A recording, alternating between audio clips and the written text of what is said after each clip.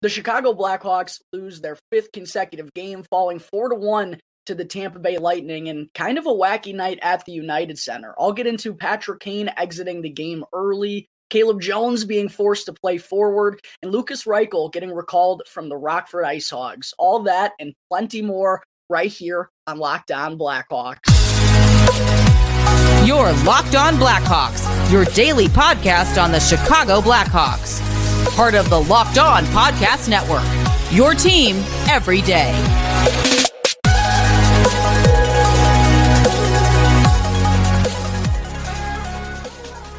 To the Locked On Blackhawks podcast. Today is Wednesday, January 4th. I'm your host, Jack Bushman.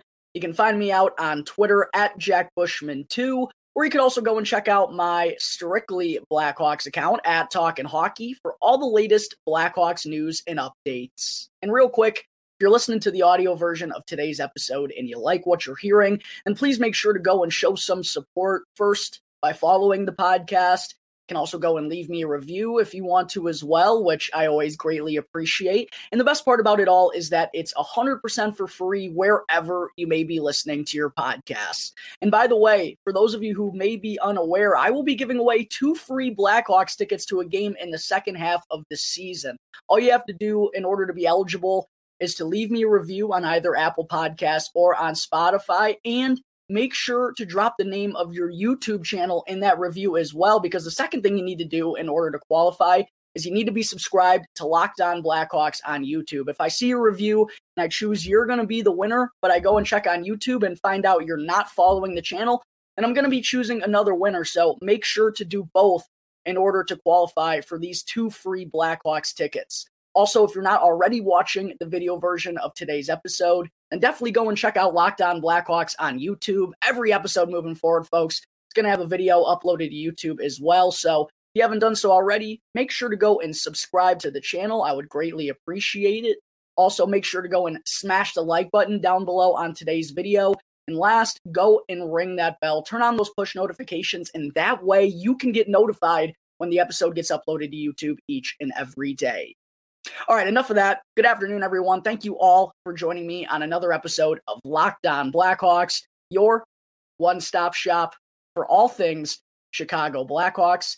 Last night, the Chicago Blackhawks faced off with the Tampa Bay Lightning at the United Center, and what was the 21st meeting between these two teams and the first this season since the Blackhawks defeated the Bolts in 6 games back in the 2015 Stanley Cup Final. And in those 20 meetings leading into last night, Hawks boasted just a 3-14-3 record against the Bolts, and only 2 of those 3 victories have come in regulation. And also Tampa Bay had outscored them 81-46 during that stretch of 20 games. Not very good from the Blackhawks, and I feel like I've been saying this quite a lot lately, but the Blackhawks just have really struggled against the Lightning in recent years. And that same can kind of be said for a lot of teams we've seen recently: the Carolina Hurricanes, the St. Louis Blues, the Winnipeg Jets, obviously, as I just referenced, the Tampa Bay Lightning. It's been tough for the Blackhawks against some of the top teams in the NHL in recent years. And with that being the case, funny enough, I got to talk about this for a second. Heading into this game last night, if you went and looked at the gambling lines, you would have noticed that Tampa Bay was -2.5 on the puck line. One of the rare occasions where you don't see the -1.5 +1.5 as the puck line, which for those of you who don't speak the gambling lingo, that's normally what you see in a puck line, -1.5 +1.5. If you want to get risky and ballsy, that's kind of what you take. Otherwise, you could just take money line, which of course is the straight up bet. But yeah, usually the puck line's set at -1.5 for the favorite and +1.5 for the underdog. But last night at the United Center, the Tampa Bay Lightning were -2.5, favored by 2.5 goals on the puck line. And they wound up hitting, thanks to that empty netter late in the game, funny enough. Probably seemed a little bit gutsy for the folks that back Tampa -2.5. That's why you got to do it sometimes. They wind up hitting and covering that spread as the Blackhawks fell 4-1 to the Bolts. Was their 5th consecutive loss, their 21st in the last 23 games. That has them sitting at 8-25-4 through 37 games as we start to inch closer to the midway point of the season. The Blackhawks are still 4 points clear of both the Columbus Blue Jackets and the Anaheim Ducks for dead last in the NHL. So, yeah, not too surprising of a result here last night to Tampa Bay. I think everyone expected the Bolts to win. But I will say, even though Tampa really took control of this game in the final 40 minutes, after they got off to a really slow start, the Blackhawks were up 7-1, 8-1 in shots on goal in that first period. The Blackhawks surprisingly kind of hung around, I think, longer than anyone expected as well, thanks mostly to a tremendous effort in net from Alex Stalock once again, who's just looked marvelous since returning from injury and might have worked his way over Peter Mrazek into the starting job for the Blackhawks. Stalock also got some help, of course, from the goalpost as well on at least 3 occasions last night. And due to some of those fortunate bounces and the big saves that Stalock made, Blackhawks were tied 1-1 with the Bolts through 40 minutes. They actually opened the scoring for the 3rd consecutive game as Seth Jones ended the streak, Blackhawks fans. That's right. It had been 124 games since the Blackhawks last had a power play goal from their defenseman. Seth Jones taps one home after a beautiful feed from Taylor Radish. That also snapped his 17-game goal drought for a second of the season, first since November 23rd against the Dallas Stars. And that one had to feel good for Seth Jones. He'd been, trying, I believe, to be more aggressive in these past couple of games. I really thought that had been evident. And last night, that was, the same story. I thought he was, especially on the power play, moving around in different spots, trying to get different looks. I liked seeing him shoot the one-timer from the left circle, and I really hope that continues. The Blackhawks power play has quietly been really good this season, and I think they have the potential to be even more dangerous if they can add that aspect of Seth Jones firing the puck and scoring goals from the point. Obviously, this one didn't come from the point, but just nice for the Blackhawks to get any kind of power play goal from a defenseman because that streak had been going on for way too long, and it was just absolutely unbelievable. But sadly, that wound up being the only goal that the Hawks were able to muster up against Tampa Bay Lightning backup Brian Elliott. Patrick Maroon went on to tie the game 1-1 late in the first period. And then in the third, it was kind of the Brandon Hagel show, folks, as he struck his revenge in his first trip back to United Center. He picked up the primary assist on a really nice goal from Alexander Killorn, going down low and getting his own rebound while kind of falling on his rear end. And then Hagel wound up getting a power play goal of his own to basically seal the deal. 2-point night for Brandon Hagel as the Blackhawks come up short once again, falling 4-1 at the United Center. All right, there's my quick recap of last night's loss to Tampa. Coming up in just a minute, folks, I will get into Tyler Johnson being scratched right before puck drop and also Patrick Kane exiting heading into the third period. But first, I need to talk to you all about BetOnline. BetOnline is your number one source for all pro and college sports betting needs this season. You can find all of the latest developments, matchups, news, and even podcasts on whatever game you want to place a wager on. And BetOnline is also your continued source for all sports wagering information, including live betting, esports, and game scores. And I personally love it because, well, first and foremost, it's both the fastest and the easiest way to place a wager down, and they literally have everything from the NFL, the NHL, the NBA, college football bowl season. They have UFC, which is coming back right around the corner. They have boxing, and they even have golf. They truly have everything. So head on over to the website today, or you can also use your mobile device right now to learn about all of the trends in action. BetOnline, where the game starts. Back here on the Locked On Blackhawks podcast. First, I just wanted to say thank you again to everyone for making the show your very first listen each and every day. And now for your second listen, make sure to go and check out our new show, which is Locked On NHL Prospects, which is very important and matters a lot for us Chicago Blackhawks. Your daily podcast covering the next generation of hockey superstars leading into the 2023 NHL Draft, plus NHL Draft rankings and top prospect comparisons for every single team. Locked On NHL Prospects, available on YouTube, this app, wherever you get your podcasts. All right, getting into segment 2 today. Just before puck drop last night, Tyler Johnson was announced as a scratch despite taking the ice for pregame warmups against his former team, the team he won 2 Stanley Cups with. He was sadly not able to suit up last night due to a non-COVID related illness.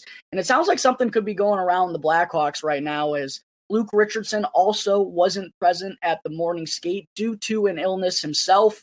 And he did still wind up coaching from behind the bench. That was the expectation, that he would be good enough to be at the game for the Blackhawks. But with him not being at the morning skate, it allowed for kind of a funny vintage morning with Derek King calling the shots. Of course, the interim coach for the Blackhawks after Jeremy Colleton was fired last season, who, always had a smile on his face, always brightened up the room during every interview. And when he was talking with the media regarding why Richardson wasn't around, he threw in his classic bad shrimp comment. But it looks like there actually could be something going on with the Blackhawks right now. Tyler Johnson, a non-COVID related illness cost him the game last night against the Tampa Bay Lightning. Pretty unfortunate for him. He really wanted to go against a lot of his former teammates and, the team that he called his home for quite a long time. And as a result, with Johnson not being able to play kind of last minute, the Blackhawks also weren't able to play either Mackenzie Entwistle nor Jujhar Khaira because they're both dealing with injuries right now, which I'll have a little bit more on coming up here in just a bit on this episode. But with the Blackhawks only having 10 healthy forwards, they elected to dress 7 defensemen last night. Caleb Jones was inserted into the lineup, but instead of him being used as the 7th defenseman, Jones actually played on the 4th line at the wing last night, which was certainly quite the interesting decision. And hey, one thing I will say, whenever the Blackhawks have gone with 7 defensemen in the lineup over the past 5, 6, 7 years, it feels like they never win the game. Feels like it never works out for the better for them. So maybe Luke Richardson was kind of aware of this fact, and we know he doesn't like going with 7 defensemen in a lineup himself. So I guess he was just trying, I think, a different way to get Caleb Jones into the lineup. I don't know. It was a very odd situation, but I will say I thought Caleb handled it pretty well, seeing him on the forecheck, which is obviously something he hasn't done in forever. He said during the Blackhawks intermission report in an interview that he hasn't played forward since he was about 12 years old. So basically half his life ago. And I thought Caleb Jones, for kind of just being thrown into the position, I thought he handled it pretty well. But probably not something we're going to see from the Blackhawks again. Just kind of an odd circumstance. They weren't expecting Johnson, obviously, to not be able to play, or else they would have recalled someone from Rockford, I'm sure. But quite the interesting situation last night at the UC. Tyler Johnson is a last-minute scratch, forces Caleb Jones to play at the forward position. And then also, with the score tied 1-1 going into the third period, Blackhawks announced that Patrick Kane would not be returning for the rest of the night. And we had caught some wind earlier on in the day that Patrick Kane was dealing with like some sort of lower body injury or potentially something with his knee. He had taken a hit into the boards late in the game on Sunday against the San Jose Sharks, and apparently that had kind of been bothering him. We heard about it at the morning skate. I guess, he was good enough to suit up and start this game, but at some point along the way, apparently he was in some pain, and both he and Luke Richardson kind of came to the decision that it would be best for him not to return to action last night. And obviously, considering the status of Patrick Kane right now, could be a trade piece for the Blackhawks here in the next couple of months. You don't want to be pushing him through injury, and with the Blackhawks not playing for anything, it just doesn't make any sense to force Patrick Kane to go back out on the ice when he's anything but 100%. But other than that, we don't really know too much about this injury for Patrick Kane right now, as the Blackhawks have the day off. He is going to undergo some further evaluations and some further testing, and then I'm sure we'll know about his status for the next couple of games coming up this weekend. But hope for the best for 88. I know it's obviously been a really frustrating season for him so far, and rumor has it that's been kind of weighing on him and could eventually lead to him waiving his no movement clause at the trade deadline. But hopefully we get to see Patrick Kane healthy and back on the ice here sometime soon, and he avoided anything all that serious. But I will say at the moment, folks, it doesn't feel very likely that Patrick Kane is going to play on Friday night when the Blackhawks take on the Arizona Coyotes at the United Center, because just a few moments ago, prior to me recording this episode, the Blackhawks recalled forwards Lukas Reichel and Brett Seney from the Rockford Ice Hogs of the AHL. And both Jujhar Khaira, who's been dealing with a lower back issue, and Mackenzie Entwistle, who has a right wrist injury, both of those two have been placed on injured reserve, retroactive though to December 27th, meaning that the Blackhawks can activate either player at any time they need to. But for the time being, with Patrick Kane out, Jujhar Khaira and Mackenzie Entwistle obviously weren't healthy enough to play last night. They're still going through some stuff. Tyler Johnson couldn't play last night due to a non-COVID related illness. A bug could be going around the Blackhawks. Definitely feels like a wise decision for them to call up some support from Rockford. This kind of felt inevitable after the result of last night's game. And the reason why I say I don't believe Kaner is going to play on Friday night is because, well, again, there's absolutely no reason for the Blackhawks to force him back into the lineup unless he's 100% healthy, and feels like he hasn't been here for the last stretch of games.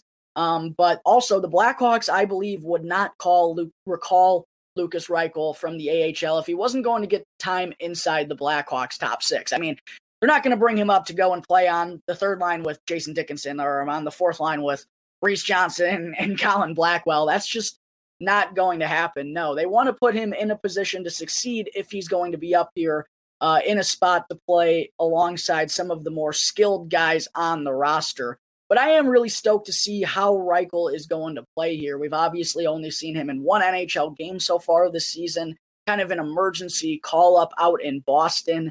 And he's been tearing it up down in the A. He actually just had a beautiful game-winning goal in overtime to lift the Rockford Ice Hogs to victory. Reichel's up to 36 points in 32 games this season. He was a point per game guy last year, He's picked up right where he left off and has only gotten better and looked improved.